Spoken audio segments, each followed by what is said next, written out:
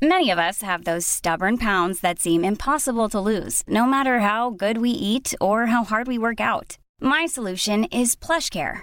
PlushCare is a leading telehealth provider with doctors who are there for you day and night to partner with you in your weight loss journey. They can prescribe FDA-approved weight loss medications like Wegovy and Zepbound for those who qualify. Plus, they accept most insurance plans. To get started, visit plushcare.com/weightloss. That's plushcare.com/weightloss.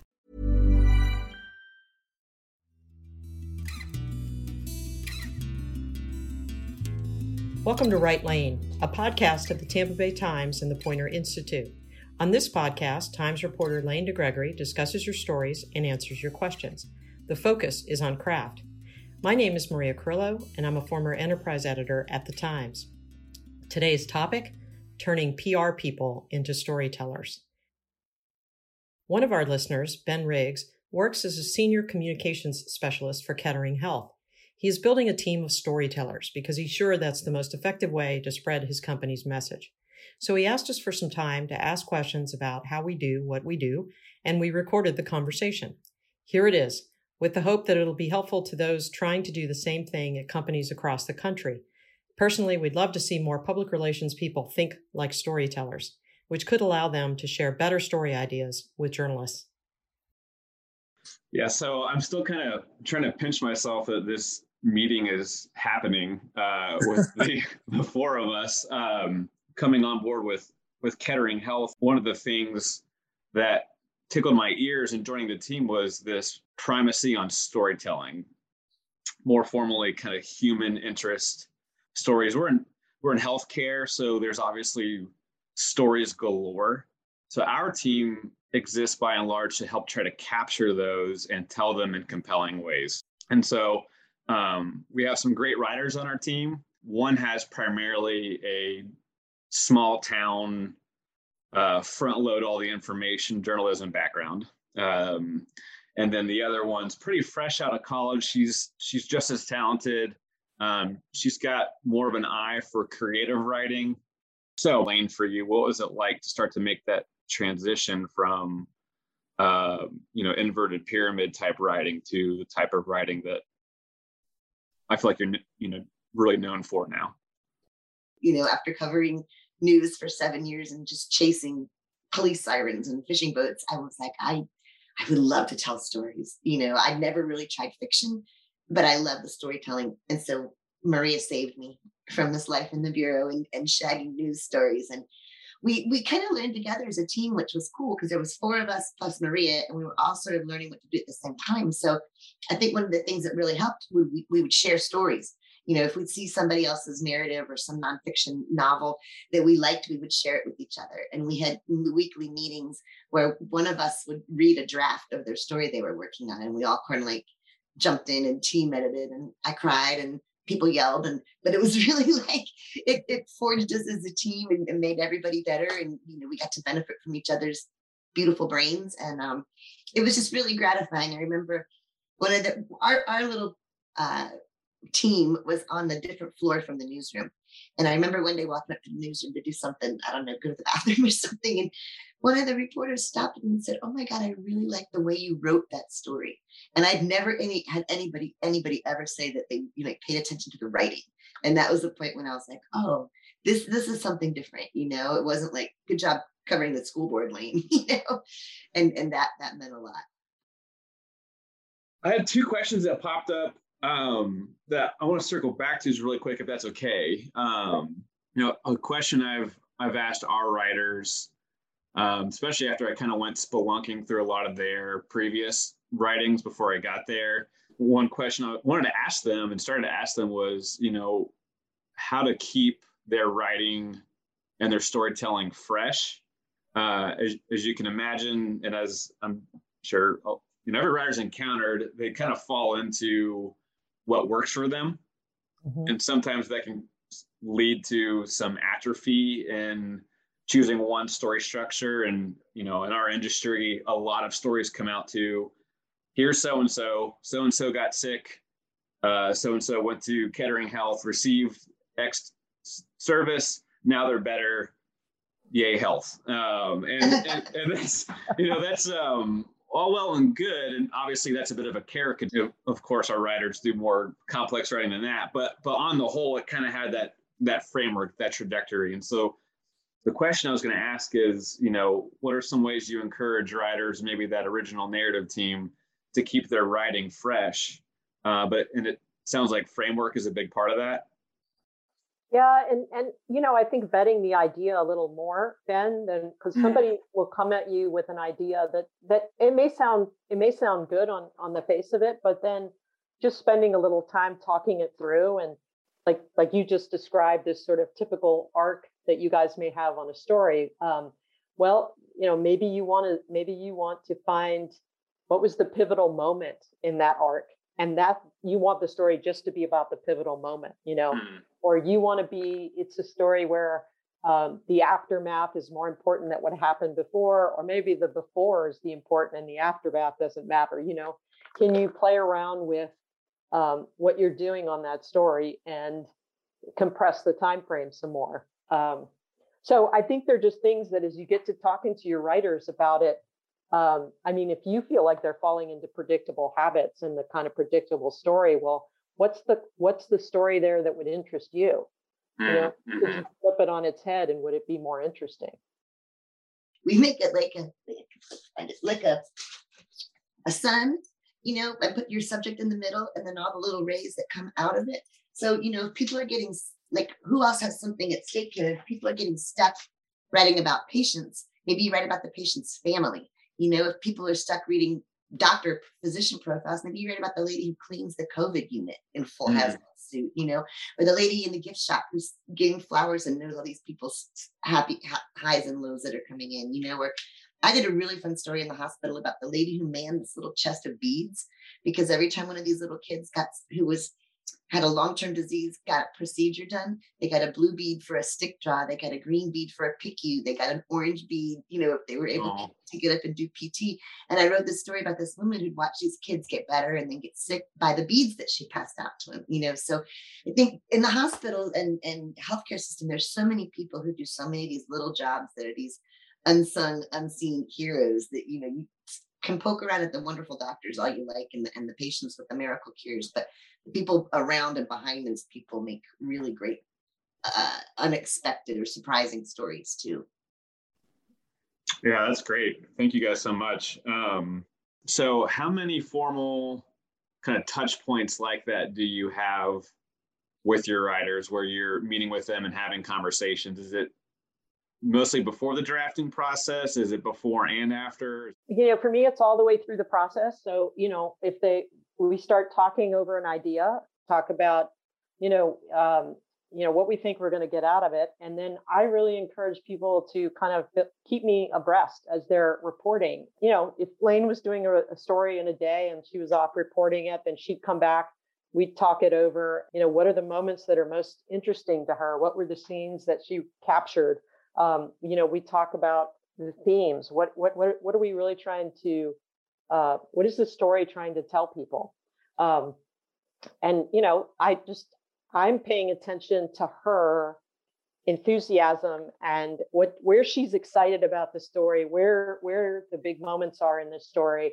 And then I'm helping her sort of think through how we could organize it. And nearly always, not always, but nearly always, we'll end up with an outline. I'll take notes on what she says, Ben. That just helps me. But then we'll draft an outline and I'll send it to the writer and let them have a look at it. And mostly they'll try to follow the path. And then by the time I'm editing it, I have, I know what to expect. It's just a matter of how they're going to execute it, but I know where it's going to go, right? It's not catching me off guard. Yeah, that's my favorite part of the process. My favorite part is after I'm done reporting and before I start writing. When, even like I did a story on the Super Bowl streaker, and I would interview this guy in the afternoon and they wanted to pop it the next day because who's going to care after Tuesday, And so I called her on the drive back from Tampa. We had like a half hour in the car. We talked that whole story through on my drive back from reporting. By the time I got back to my house, she'd sent me the outline and I wrote it that night. It helps so much knowing where I'm going to start, knowing kind of sort of where I'm going to end, knowing where the climax is going to be, knowing what the through question, where cliffhanger is going to be, like what's at stake, what's going to happen. And knowing all that before I sit down to write is absolutely invaluable. There's never been a faster or easier way to start your weight loss journey than with PlushCare. PlushCare accepts most insurance plans and gives you online access to board-certified physicians who can prescribe FDA-approved weight loss medications like Wegovy and Zepbound for those who qualify. Take charge of your health and speak with a board-certified physician about a weight loss plan that's right for you. Get started today at plushcare.com/weight loss. That's plushcare.com/weight loss. plushcare.com/weight loss. And then, I make a habit of reading the story out loud.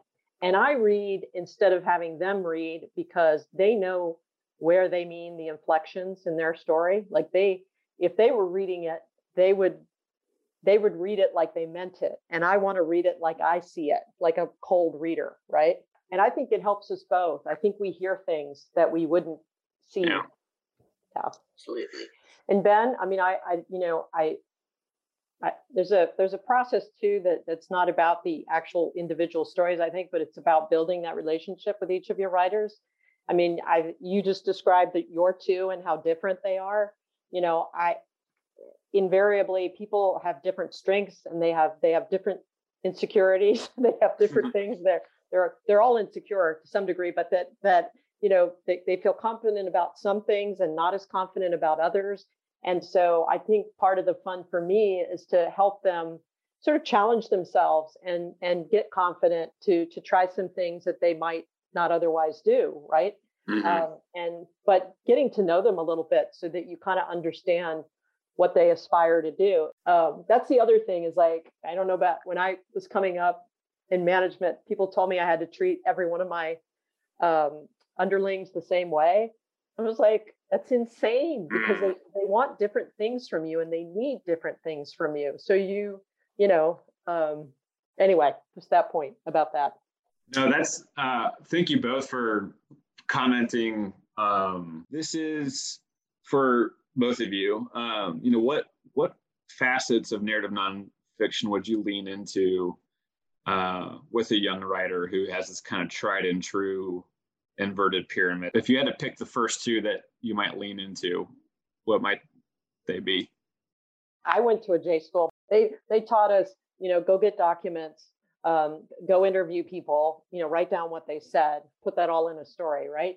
So they didn't teach us about going out there and shadowing someone and picking up details and, what it smells like out here, what it tastes like out there, all that kind of stuff. So I think as people, that's one of the hardest transitions, I think, to make, because in some ways you have to do all of the other reporting that you would normally do.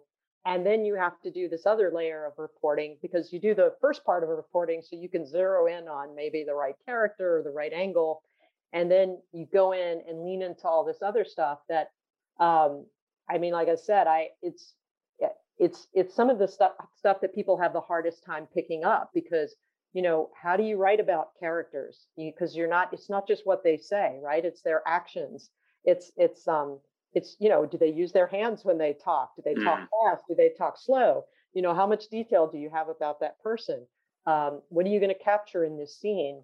Lane is probably the most talented observational reporter on the planet. I mean, really, but I know that didn't come easy. I know that's come after years of she realized what she didn't have to write down and what she was trying to look for, and just trying to pick up, the nuances and things. So I think focus. I mean, it's lovely prose is great, but if you're doing nonfiction, it's the reporting that's going to drive these stories. It's really going to be whether you have the right material. So I think other people are more hesitant to want to sit somebody down and ask not only what's happening or what was going on, but what was in your head, what was in your heart, what were you thinking and feeling when this went on? And not everyone's comfortable diving into people's internal dialogue or their emotional side. And so I think that's helped me make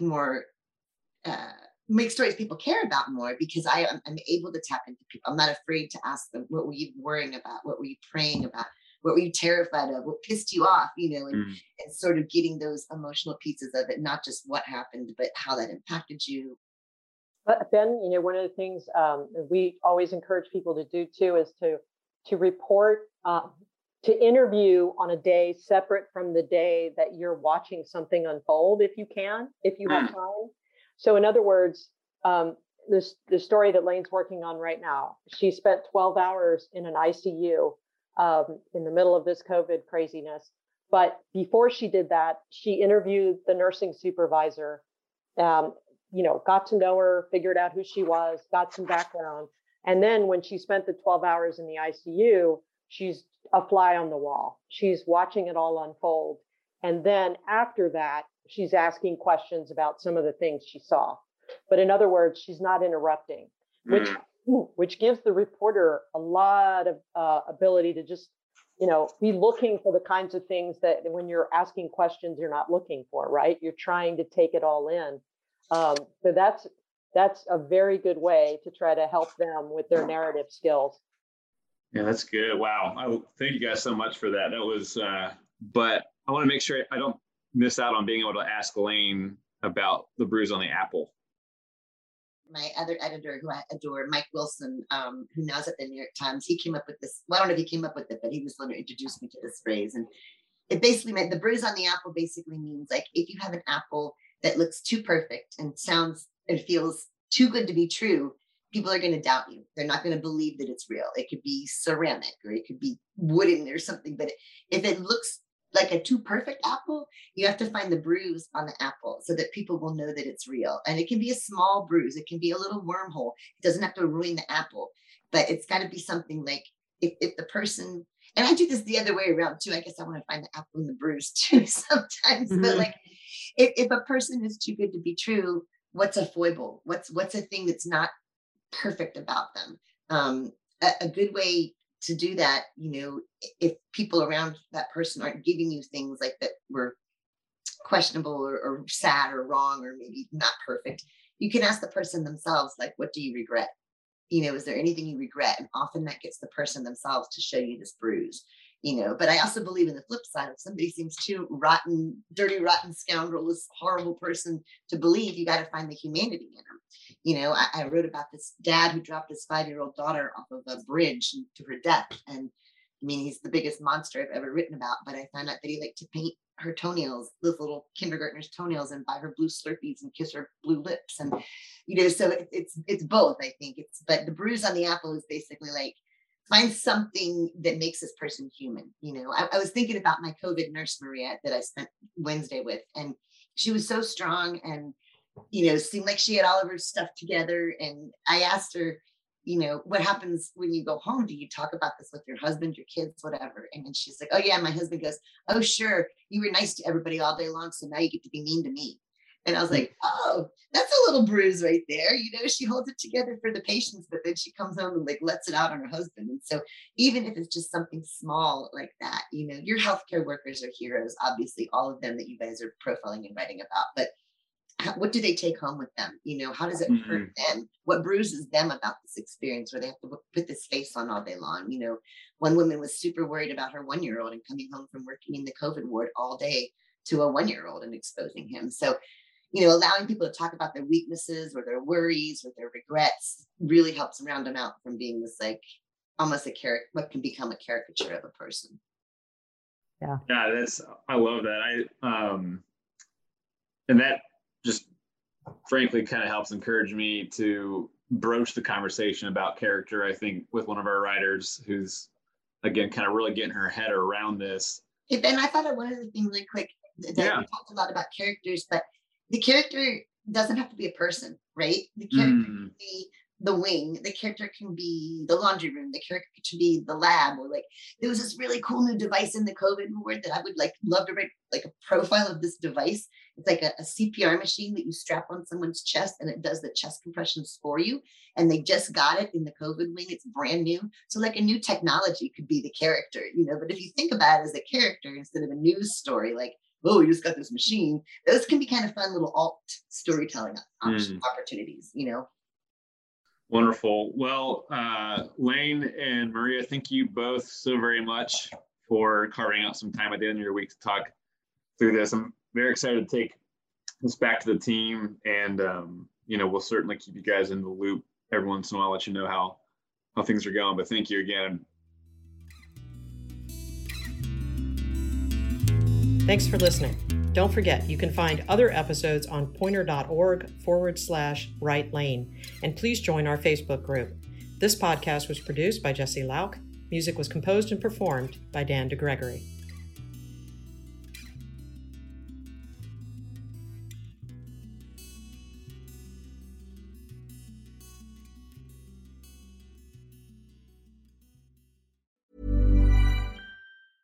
Even when we're on a budget, we still deserve nice things.